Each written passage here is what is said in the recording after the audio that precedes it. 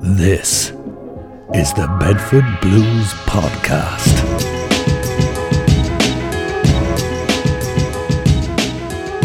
Episode 2 of the official Bedford Blues Podcast. It's me, Sam Roberts. Delighted you were here, and alongside me are two Bedford Blues players desperate to make their debut on the pod. They are both backs, one new and one slightly older in terms of blues experience, but both with a story to tell, I am sure. Please welcome onto the pod fly half Sam Leeming and winger Pat Tapley. Hello, chaps. Hello. We are once again being hosted by one of Bedford's more wonderful venues. We're at the Embankment on the river, and this is a really lovely place to come and meet and have a coffee or a meal, or even stay a night or two. Pat, I reckon you must have been in here enjoying yourself at some stage in your blues career. I'm sure there's been one or two evenings spent in the Embankment, I believe.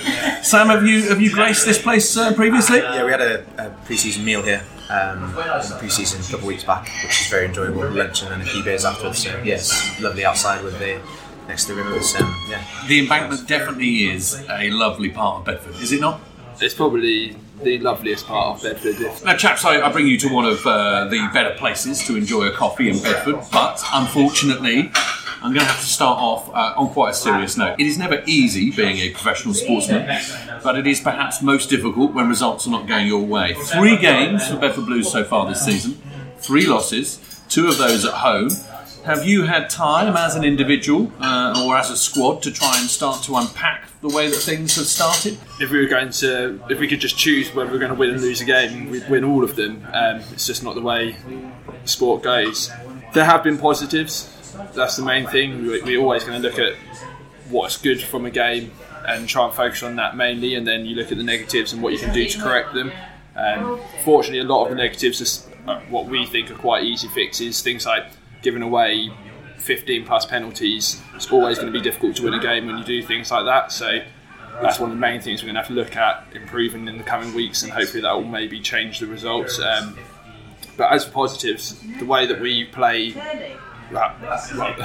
show the last 20 minutes of games where we start, it looks like we panicked and suddenly think, we need to get back into this game, and it's a bit too late, unfortunately. But if we can defend and not give penalties away for that first 60 minutes and stay within the game, I think there's not a team that can live with us with the pace that we can inject into the final 20. Yeah, it's just focus on doing something more to keep it closer if we are going to be losing a game, so that we can steal it at the end. Sam, as regards your position, there is an element of responsibility that comes with playing at fly half. Does that make losing harder to take? I suppose 9s and 10s and potentially some of the leaders in the pack have a certain amount of responsibility and accountability to say what's gone wrong after the game. But like Pat said, I think the errors and the work-ons have been quite clear-cut, I think, and that's given us a real good focus in training over the past 2 weeks, and hopefully boys will sort of get around that, and we're on the way to fixing those problems, because we know that we can cause carnage and chaos and really get going when the play's a little bit broken up, and if we can hold it together in the tight quarters, we can unleash our deadly finishes and our speedsters out the back there. So are there people who are better within the team at losing than are there people you go, don't go near him, he's really, really bad at it, or are there other people? I mean, talk to me about how as a team you lose. I mean, I think I have quite a good outlook on. I mean, every game there's a winner and a loser. Apart, obviously, if there's a draw bet, technically no, there isn't. I mean, you are going to lose games. No one spent their whole career and won every game. So at the end of the day, you have to learn to lose. And I know you touched upon it with Josh and Lewis last time, and about the mental aspect of that. And definitely, some people can wake up the next day and it's all in the past, as in they're not panicking or fretting over what they did wrong. And I think I'm one of those people. I think I can walk off that pitch as long as you put 100% effort in. At the end of the day, it's only a game, and you just got to go out the next week and try and win again. The next game that the Blues have got is away, but it's at Yorkshire Carnegie, who have been notably struggling a little bit, and it's a fresh start. It's the league that starts. Does that mentally change anything? Is that an element? Has that come up in conversation so far? No, it hasn't really, has it? It's we ourselves have struggled a little bit in certain areas of our game over the past 2-3 games. So for us, it's really not starting fresh for us. We've got stuff to work on, and we want to put it to practice. And we know, everyone's got confidence that we can, score some fantastic tries. Look at last season, and we've retained some fantastic players this season. So we know we can put that to them, and it's about fixing those little things that we know we've got to get right, and playing our game really. So you don't think at all about Leeds and what they've come up against? Does that not make you go, oh well, this is a positive, this is a positive step, or would you not think like that? I mean, because again, this is explaining it to people who don't play. Is there a mentality at all of looking at who you're playing against, or is it just about yourselves? We definitely look at who we're playing, but the worst thing we could do is, as a collective, look at Leeds and them struggling and think, it's going to be this could be an easy game for us to win. Like, who knows who even might be starting for them this week? Like, that is one of the other things. They could have a completely different 15. So we can look into how they played and what they've been doing, but I mean, they're still going to have individuals on that field that are game changers, like Varndell. I mean, the name speaks for itself. So they have got players that can win games for them. So I think it's more important for us to look at ourselves, what we've done right, what we've done wrong, and implement how we're going to take that to Yorkshire. And if we get it all right, it doesn't matter who's there or what team it is, we can beat them. So that's the mentality. Yeah, with all analysis throughout the season, you pick up little trends throughout teams. But I think early season, and obviously it's a new opponent. It's quite fresh, so I think everyone will have a game plan that we'll stick to. Potentially adjust throughout the game, but it's mainly about us. This early in the season. This is Grill with Will. 20 questions with James Lennon. Nickname? Jiffy. Position? Scrum-half. Left or right? Left. Light blue or dark blue? Light blue. Flowers or chocolates? Chocolates. Instagram or Twitter? Instagram. In or out? In. Coffee or tea? Tea. Dogs or cats? Dogs. Hugs or kisses? Kisses. Bits or no bits? Bits. Rock or mall? Rock. Xbox or PlayStation? PlayStation. Martin Johnson or Johnny Wilkinson? Johnny Wilkinson. Red or brown? Red. Deal or no deal? Deal. Christmas or birthday? Christmas. Morning or evening? Morning. Nike or Adidas? Adidas. One-on-one, Mike or Deborah? Deborah.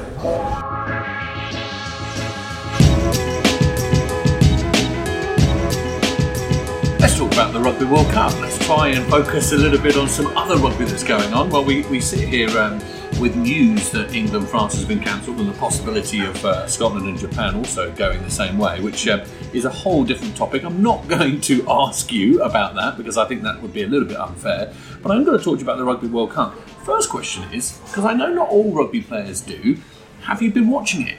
Pat? I have not really watched much at all. I mean, I watched the highlights of games that, especially the Wales games, because it's who I follow, but the time that the games are on at the moment, I'm at school anyway, so I can't watch them, and when I get home,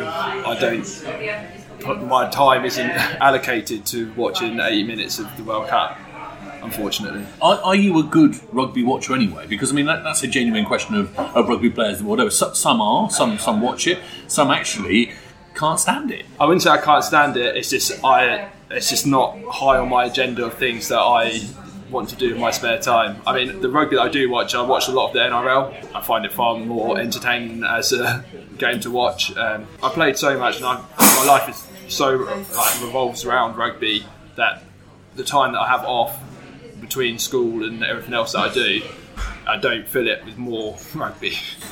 Sam, are you the same or are you different? A little bit different, I think. I think a few of the boys know by now. A little bit of a nose with regards to code. So no, I like to keep up with it. I think I do enjoy watching a good game. I was just saying before, I caught up with the Fiji Wales game yesterday, and that was a great spectacle. Watch offloading and attractive brand of rugby, which I enjoy looking at. Has there been anyone that sort of caught your eye, Sam? I won't ask the same of you, Pat. But is there anyone that in particular? I mean, it doesn't have to be from England. It could be from anywhere. Is there any particular player you thought, I'll have to watch out for him a bit more? I suppose we spoke about Semi Rodvada yesterday. He was very useful in both attack and defence, nailing Liam Williams, which is fascinating, and he was dotting around all over the place. And as regards England in the Rugby World Cup, I mean, they've now had this opportunity in which to rest up this weekend, and do you feel that they've been sort of had the right amount of testing? Because I think even Eddie Jones himself would be slightly worried about heading into those sort of knockout phases against some of those big Southern Hemisphere teams without having come against someone who's really tested them.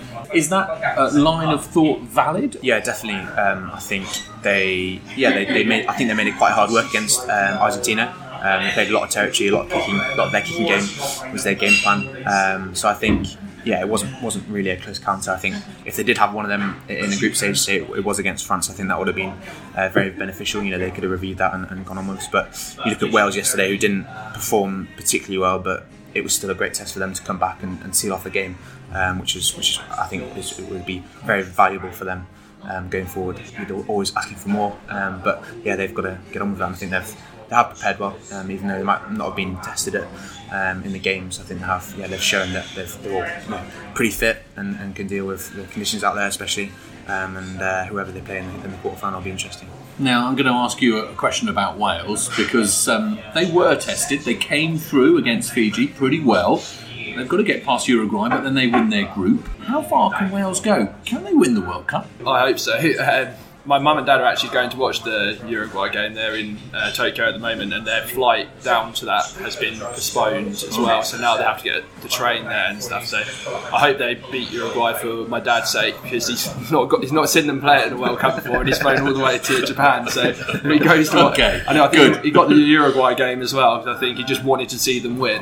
So, fingers crossed for him that you were quite good against Fiji. I mean, this is the worry, isn't it, for the Welsh? But there you go. Once you go through to knockout stages, I mean, it's such a different ball game when you have to win every one. Like we said, we were talking about at the beginning, winning and losing. You don't get another week if you lose after when you go through to the quarters. So everything has to be right that first time round. So it just depends on who gets through and what positions, and then just turning up on that one day, that one day 3 times, and you lift the trophy. It sounds so easy, doesn't it? It's broken down like that.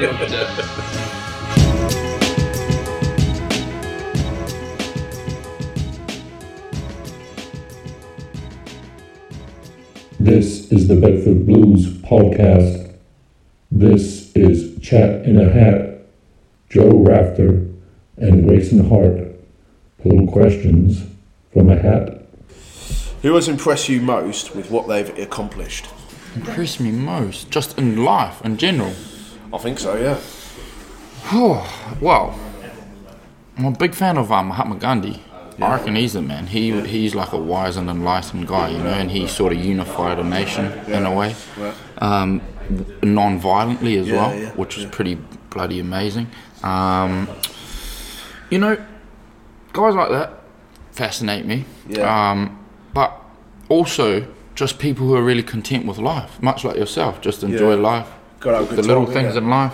Love a bit of footy. Yeah, that's it. Love a date or two. That's it. Got Netflix. Netflix and chill. I think in life we get bloody brainwashed that you got to live some big extravagant life. I'm inspired by people that just really enjoy life. Yeah, exactly. Yeah, that's it. Because you can see, I've seen a whole lot of people who have all these fancy things and go on holidays, but they seem, a lot of them, not happy. Not happy. So I'm inspired by people that just really enjoy it. Yeah, I think. Yeah, massively.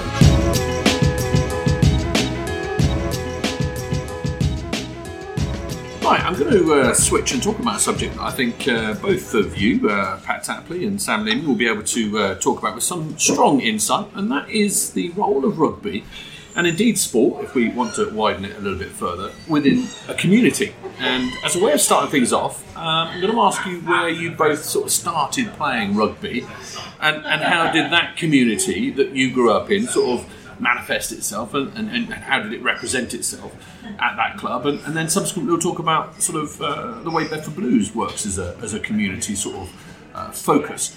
Pat, you first. Where did you first start playing rugby? So I grew up in Newmarket, and my dad took me across to the rugby club, which was literally on the school field that backed onto our house. So we climbed through the fence on a Sunday morning, showed up and asked he's 5 years old, what age group, and they're like, oh, that'd be under sixes, and they were like, oh, we don't actually have a coach for under sixes yet. And so my dad became the coach of the under sixes there and then, and he then coached me through every age group up until under 16s. So I mean, I was there, I missed no games, no training, no anything. And then as I started getting older, obviously my dad became treasurer and fixture secretary and all sorts of other jobs around that they need people to do. And then once I think I played my first men's game when I was 17, and then when I went into the first team, he was the second team coach and I was playing for the first team. So I mean, Newmarket Rugby Club I owe a lot to, because I just grew up in what is a very classic rugby environment. Tiny little clubhouse, tiny little changing rooms, like all of the classic what people imagine when they think of rugby. Old school. Yeah, very, very old school. It's why I still enjoy the game now, and what Bedford Blues reflects of that sort of old school environment. I can see it from how I've grown up and played rugby, so that's why I enjoy it so much. As an aside, how difficult is it being coached by your dad? Because I mean, there are a few well-known father and son sort of roles. How did you cope with it, or should I say, how did your dad cope with it? I mean, I never really saw of it. I saw it as my dad, because it just did it for so long, and I was from such a young age. I couldn't imagine being coached by someone else, because it was always my dad that was the coach. I mean, he definitely was harder on me than other people, because he didn't want anyone to ever think that I was doing something because his dad is Paul Tapley. So he gave me, he didn't give me any leeway. So I enjoyed it though. Sam, you're from a little bit of a rugby belt up in the northeast, which I know has a number of different rugby clubs. Talk us through where you first started playing. Yes, I started off at Darlington RFC in the northeast of England. Great part of the UK, my favourite. Absolutely, and for clarity's sake, there are two clubs up there. There's Darlington RFC and then there's Malden Park as well. Yeah, so Malden Park was the fierce rivals at that age, and there was a definite divide between some of my mates going to Malden and then some going to the original Darlington RFC. Yeah, I noticed you said that. You dropped it. Just dropped that in there. It definitely was. Still works. Yeah, so there was a bit of a split, and but we had a great group of us who, again, it was similar to Pat, under sixes. I think first went down, my old man took me down there, and played all through. I think started on the wing and then slowly moved my way to fly half, and then when I went to senior school at Barnard Castle, playing on the Saturday and Sunday was a little bit too much, so just decided to stick with the school stuff, and I eventually left Darlington RFC. I think maybe under 10s, under 11s. But within that community, there was probably six or seven of us who did the rugby club and then played for Darlington Cricket Club as well. And a few of us did athletic stuff as well at the Eastbourne, the local centre as well. So there was a fantastic group of us who didn't always go to school together. Some of us went to primary school together, all the way through, and we're still mates now, which is a real nice sort of community, I suppose. It's an incredible joiner, isn't it, sport? It's an incredible sort of bringer together. And you both talk very fondly about that sort of gift that sport gives you, the way that it is actually able to give you an identity. How early on did you recognise an identity, a place to go and belong in the sort of clubs that you were growing up in? Again, from under sixes, under sevens, doing rugby on the Saturday in the winter, and then cricket in the summer. And like I said, there's a good group of mates of us, and I just remember enjoying it from a young age. No matter what the weather was, on the rugby field, getting real muddy, which was always good fun with your mates. And then playing cricket. I think it was 2 overs each you batted at that age, just real enjoyment. And pleased to go on a Saturday. Obviously, it was always sport on the Saturday, which my dad didn't mind doing. So obviously he was big on sport himself. So just real enjoyment about it. And again, having real good bonds with the friends that I'm playing with. It's hard to say who I'd be if that wasn't the path that I went down, because I've done it for my whole life. I couldn't imagine it being anything different. It's just a part of who I am, essentially. Do you think rugby, because of the way, and I've heard this said before, and let me try and explain it in the best possible way, but because of the way that the sport works, in so much as you're kind of bringing 15 people of varying degrees of size and shape and skill set, do you think it kind of works especially well within community? Definitely. I've got a few mates that are non-sporting mates, and they can't really relate to this team spirit, team environment, whatever we want to call it. That we come together, we train most of the week, and then we play on a Saturday. And I suppose we're all real lucky to have that sense of purpose, sense of togetherness. We've got the one goal to win on the Saturday. And it's enjoying the process of training the week and trying to deliver a performance. But I'm certainly incredibly lucky to be part of it. I think that sense of purpose and everyone's driving forward and having fun and enjoyment at the same time. Especially here at Bedford, it's been a bit of a change for me, and that enjoyment has really come out. And it's a fantastic environment to be in. Pat, you spent a year away from Bedford. How easy was it for you to take or to use rugby as a way of getting into a community? Well, Sam's also played in Australia as well, so he'll vouch for me that Australia, especially in the Sydney Shield stuff, they have got it nailed down on how to bring a community together around a rugby club. Like I played for Warringah on the Northern Beaches, and for a game day they have 4 games going from the 4th grade all the way up to the 1st grade, and sometimes fifth will play at something like 8 o'clock in the morning. They kick off. Yeah, I mean, I've heard this before. They play all on the same day, all on the same pitch. Some do. Some have like an alternate pitch, and then second and first grade will play. Let me just get this picture right. There is a 5th team, which I'm assuming consists of people a little bit like me who perhaps should know better. All right, not so past the heyday. I never had a heyday. They're playing at 8 o'clock in the morning. Yeah. I think it's something. I think it might be 8 o'clock meet for an 8:15 kickoff or something like that. And then those people, and then some of them will still be there in the clubhouse after the 1st grade of play. Do they start drinking early in the morning as well? We're in Australia. Yeah. No, I'm just trying to get my head around the fact that then they continue to drink throughout the day until the first play. Yeah, and they'll have food on there. It's a whole day event. Yes, it's a very enjoyable place to. And when you have come 1st grade or 2nd grade, when you've got 3 teams and the opposition teams, and then all the supporters that come and watch, it's the gathering, and for a club especially, it's special, isn't it? It's barbecues and everyone just enjoying the sun and enjoying the rugby.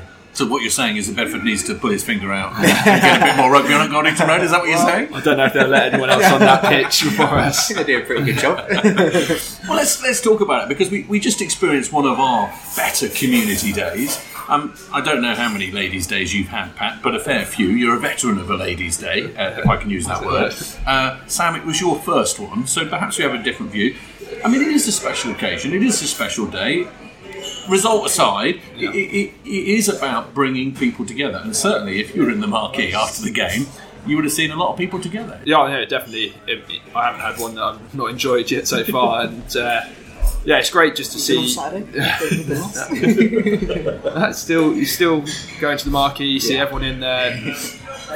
Result aside, you can still have a chat with people, and it's good it brings in people on that day that maybe wouldn't necessarily go along every Saturday. I mean, even from the school that I work in, a few of the teachers came along to it, and they don't have any clue about rugby at all, but they were saying to me when I came in on Monday that they had a fantastic time. So it's a way of introducing people maybe to the club in an environment that's maybe more appeasing, calling it Ladies' Day, so it doesn't seem so overly macho or whatever you want to think of a rugby environment. Yes, it's a great day, and I mean, anyone that listens to this in Bedford that hasn't been to a Ladies' Day should definitely go to Ladies' Day. And Sam, as regards our first occasion, I mean, I can sense that you're quite smitten with Bedford anyway, but did it... I'm just thinking of the marquee after the game. Maybe it wasn't. Some of the ladies in there were a little bit worse for wear. But did it make you think even more? This is a place that has got a few things right. Yeah, definitely. You talk about in Sydney and how the atmosphere around the game, but you go into that marquee, especially after Saturday. Even after a pretty tough game, and it's a good vibe and makes us feel players all at home, and it's an occasion, isn't it? And people come to enjoy the day. It's not just the game, and they had all the tables pre-game. It was all busy. Me and Dean had a bit of an interview beforehand with all the tables beforehand, having a bit of a meal. But yeah, it's fantastic, and we raised a fair bit of money as well at the same time, which is great. Is there anything else that the club should be sort of responsible for within the community? I think Bedford are heading in the right direction anyway, with all the community stuff, the Bedford Blues community project, and going into schools and stuff, because it's definitely having an impact. I mean, with the Guard of Honour, you can see local rugby clubs coming, bringing their youth teams down and stuff like that. And speaking about the school that I work in, I see more of those kids down there now than ever before. So it's obviously heading in the right direction. It's just keep pushing that way of thinking, trying to bring in the younger children from different rugby clubs, maybe not necessarily just inside Bedford, and getting them involved in the Blues. Yeah, there's been even today within the community. We had a bit of a World Mental Health Day today, and we were in Harper Square showing our face and having a bit of a chat to some of the stalls and some of the different charities that are helping people with mental health. And I think even just showing our faces there and getting involved and helping out and making a bit of a buzz was really beneficial to those people. And like Pat says, with the community stuff, we had the first sort of blues day, and it was anywhere from under 6s or 7s to under 14s around that day, and you'll see them, and they're proud to wear the Bedford Blues shirt, and to have, I suppose, we're role models for them. Is really important for them, and they see us play on the Saturday, and they want to wear that shirt and play whenever they play. So really important to have that exposure. I certainly wear the Blues kit. I'm sure that was with pride, and show the people what we're doing. One of the players, Grayson Hart, for Ladies' Day, managed to do something strange to his hair, and we can actually have an interview with him right now, and you'll join me in the centre of town. Here you go. So I'm off to go and find someone a little bit special having something strange done to their hair. Well, if you want something done to your hair, one of the best places in Bedford to come is Fifth Avenue Hair and Beauty Spa, and we're going to go and find out who is in here. And as I walk in, they're all hard at work, and it's Kerry Cash, wonderful Kerry Cash. Hello, Kerry. Now, you are a big part of what we do with Ladies' Day. One of the chaps here is all about Ladies' Day, but explain why it is that you give so much of your time and so much of your effort to Ladies' Day at Bedford Blues. Well, Sam, I think it's so important for us all to be working together in our town centre. Over the past 8 years, it gives us as a salon a link with Bedford College, as in Brooks, Hair and Beauty, and the opportunity for us to actually recruit new therapists in the new year. So it's all very exciting stuff, and raising money for Macmillan at the same time. With regards to the students, they've just literally started their training last week. So with the date being brought forward, we have got a little challenge on our hands, as these girls have never painted a nail before. But they are doing tremendously well, and tonight we have our final session with them, just to get them up to scratch so they're ready for the marquee on Saturday. And above all else, it's great fun, Ladies' Day, isn't it? All those girls getting together. Rugby kind of almost becomes a background issue. It's all about getting the ladies of Bedford together. Absolutely brilliant. I agree. Even our clients have been coming into the salon this week because they come along to the marquee and they really look forward to having their nails painted. So just great atmosphere all round. Kerry, you're an absolute superstar. Can I go and see who we've got back here? Absolutely. Are you going to find him? I'm going to find him. Has he wandered off? Where is he? Where is he normally sat? Has he gone in here? Here he is, over here, having his head painted. We'll talk about that in a little moment. It's Grayson Hart. Hello, Grayson. How are you? I'm very well. It's good to be here. I'm good to be at Fifth Avenue as well. And you could get your hair done too, I reckon. I don't think there's anything. Just the sides. Just the sides. Who's the lovely lady painting the bleach on your hair at the moment? Hi, I'm Tegan. Tegan, looking after you. Now, talk to us about what you're doing, because this is a little bit to do with Ladies' Day. You've got a barnet that is relatively recognisable, but what are you doing with it especially for Ladies' Day? Well, it's actually worked out pretty much perfect timing for Ladies' Day. So down at Bedford Blues, if you're ever late for a meeting or something, we have a little thing called Hell Hole.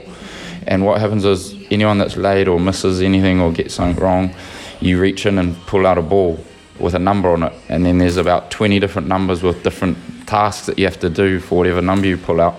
Things like 1 minute performance in front of the team, sing a song, and pay a fine. There's all different sorts of things. The one I happened to pull out was dye your hair. Just so worked out that it was on the week of the famous Ladies' Day, which is a famous day down at Bedford Blues at Goldington Road. So, you know, me and Gareth put our heads together, and Gareth reached out to the lovely crew here at Fifth Avenue. And we thought, well, if I'm going to have to dye my hair, why not do it pink for Ladies' Day? And, you know, represent this lovely place who are helping me do it, and also, you know, try to do a bit to raise some awareness for the great cause that is Ladies' Day. So here we are. You're hoping people will reach a little bit further into their pockets because you've got pink hair. Is that the idea? 100%. I hope that people appreciate the probably strain I'm putting on my marriage with my wife, and you know, just the standout nature that I'm going to be walking down the street in Bedford, and the efforts that the lovely ladies and Tegan, the artist here, is going through to. I think it's harder work than it seems to make pink hair. We're yellow at the moment. I don't know if we've said on this interview, we're right in the middle of doing it right this moment. So currently we're yellow. We're working on getting pink, but let's see Saturday if we get there. Let's talk a little bit broader, if you don't mind, Grayson, because you come to Bedford Blues and have landed, if you don't mind me saying, as though you've been here a long time. But you've arrived this year, and you bring with you a little bit of an experienced head. But of course, that has a story to it. Can you explain how you've ended up at Bedford Blues? Getting old now. I'm 31, so I've been around the traps for a fairly long time now. So yeah, I was playing in Scotland with Glasgow Warriors, had a little stint with Worcester Warriors, and then was at London Scottish last year. Yeah, when the opportunity arose to come to Bedford Blues, I was like really, to be honest, I was actually a bit surprised, and because I just felt quite honoured that the club was interested in having my services, and I'd only ever heard good things about the club. It's a club that comes with a great reputation, and as well, my experiences playing against Bedford at Goldington Road and away were always really, really positive ones. And it just, to me, is a club with a real community feel to it, real buy-in from the people of Bedford, and it's a club that plays a good brand of rugby. So for me, like, I'm really excited to be at the club. There's a fair few Antipodeans who've enjoyed themselves at Bedford Blues, and actually almost a fair few New Zealanders who have. Do you think that the club represents an element of the way that New Zealand likes to enjoy its rugby? And I don't necessarily mean the playing, I meant everything, you know, the club and everything that goes with it, and the way that it attaches itself to the town. Would I be far from the mark with that? I think you're right on point there, and it's something that's been like really, really refreshing for me.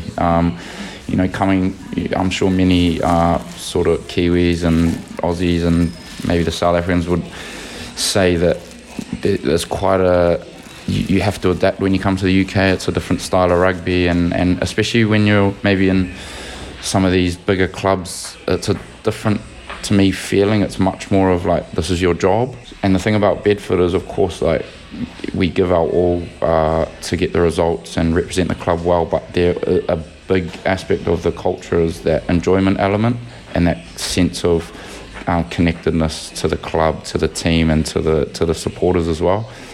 So for me, it's nice, really refreshing to be part of a club that it's not just 23 players on the field, it's you're part of the whole collective. And And that's just not a cliche as well. It's represented by, things like this today, things like the Ladies' Day, just the number of people that come along and support.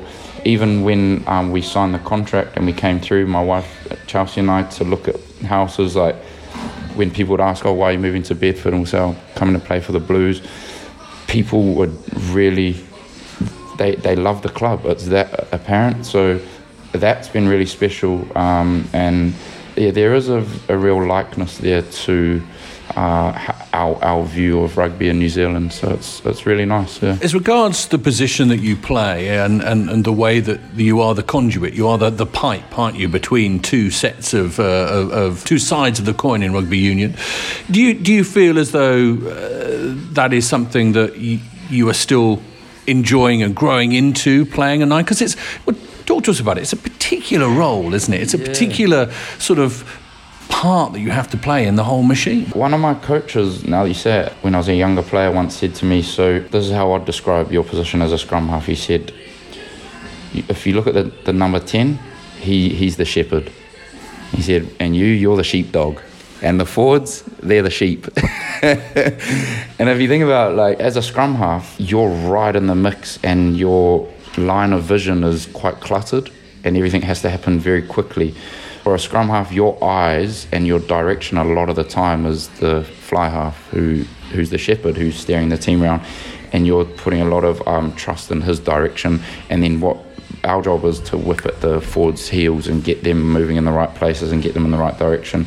And I guess that's one way of describing it. But yeah, you're right, like, there's a lot of feeling. You have to feel out the game and sense where you're at in the moment. And there is quite a lot of decision making on your shoulders. It's something that, coming to play in the UK, I've had to evolve, because to me there's a different style of rugby and a scrum half's role in the UK, perhaps more so in the Southern Hemisphere. The game was all about tempo, so the jobs to me was a little bit simpler. You're just literally getting there and whipping the ball away, and if the guys weren't there, like, that's not your problem, whereas here, the elements, the weather plays a big part in it. Perhaps some of the size and mobility of some of the forward pack that you're working with dictates it, and and I mean this in the kindest way, but perhaps some of the skill level as well of the guys and the forward pack dictates how more so in the UK you have to be far more of a facilitator rather than just focusing solely on that tempo. So that's been something that I've really enjoyed learning, and now coming to Bedford, it's a club that does love to play at that tempo and throw the ball around. So now it's trying to find the balance, because perhaps the previous clubs that I've played at have been more so really that facilitator role, that organisation, maybe more setting up box kicks and getting forwards around the corner, whereas here at Bedford it's more going back to the game that's natural to me. But it's almost, I've got to adapt back to that style as well. Mm-hmm. So it's been, I really enjoy that freedom and opportunity to attack and play, because to me that's what rugby is all about. And so yeah, it's just learning back into that environment.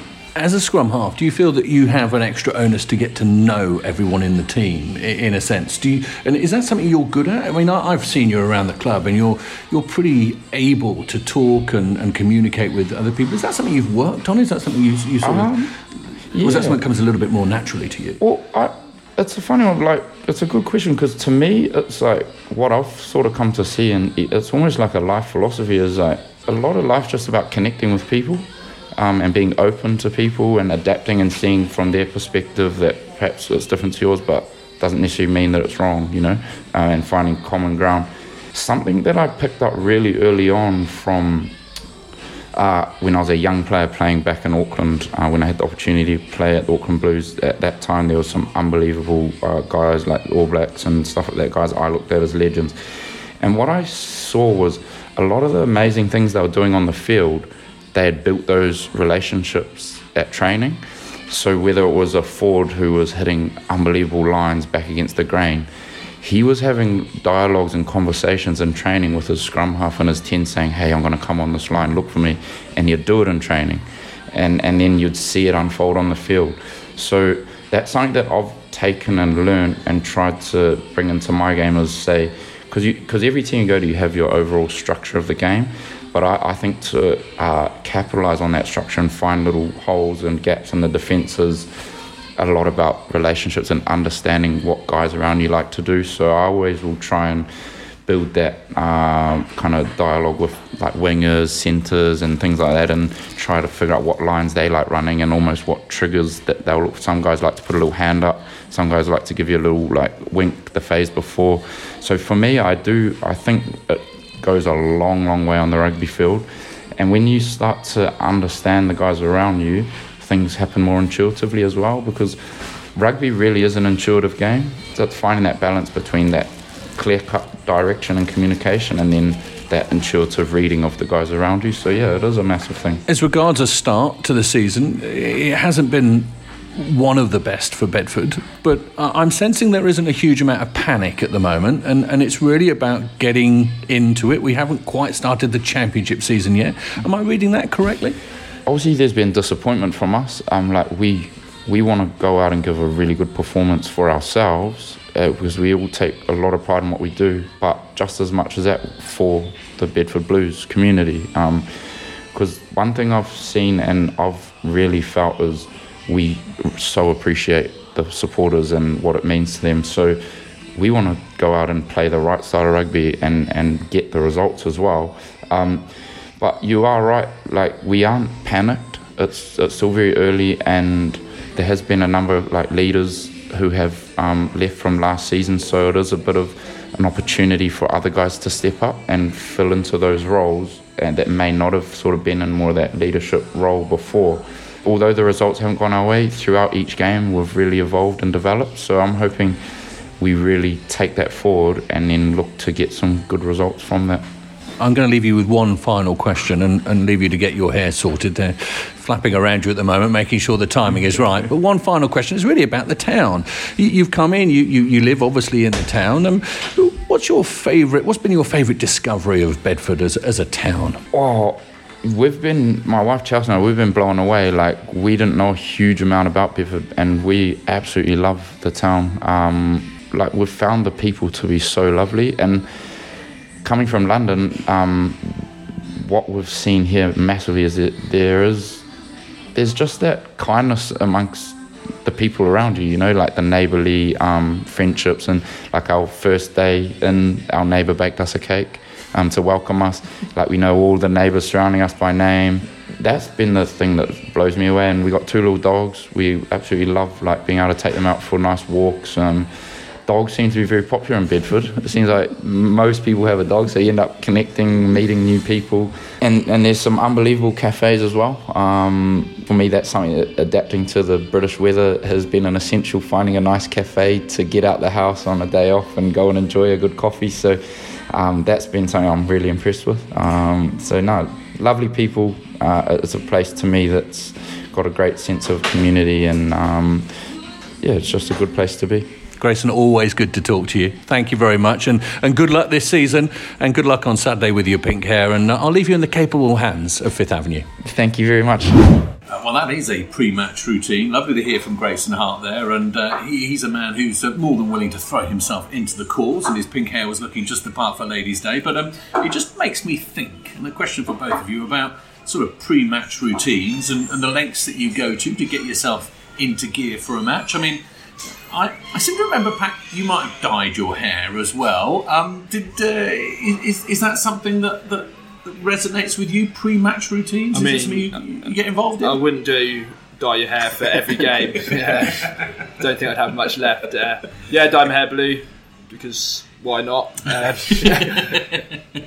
Is there something that you like to do before every game? For me, I notice that I don't tie my laces before I get on the pitch every time, and I'll do a certain amount of stuff. It's real petty, but I notice I don't do it, and then I've got a certain amount of kicks that I do. But that's just me. That's what I've got to do before.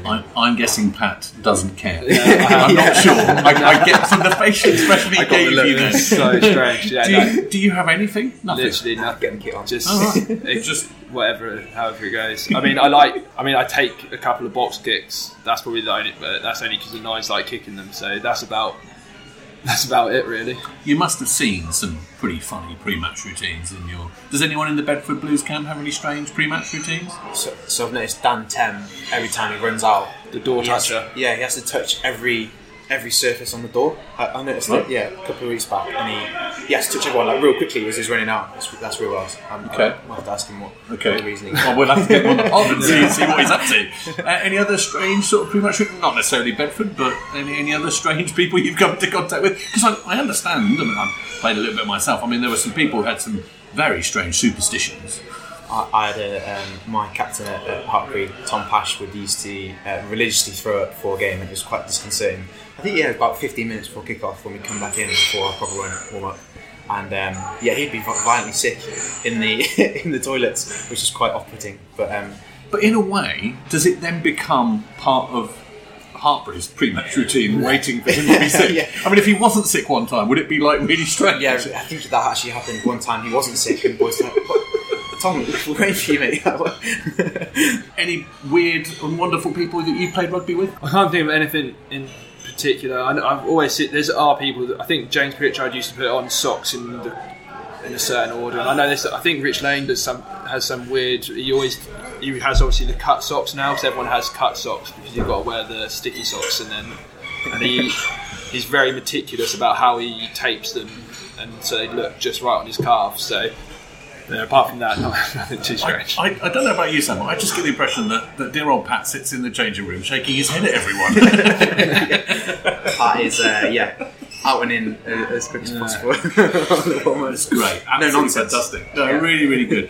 Well, look, boys, good luck at the weekend. I hope on behalf of the team it goes very well. Obviously, the love of the Bedford Blues fans goes with you wherever you go, and good luck. It's been really enjoyable talking to you. Have you enjoyed the embankment? Very much so. It's a nice environment. I'll be sure to come back. I'm sure you will, Pat. Thank you very much indeed. A big thank you to Pat Tapley and Sam Leeming. This has been the Bedford Blues Podcast. It's been very enjoyable. Thank you for having us, and we will see you on the next show. Thank you.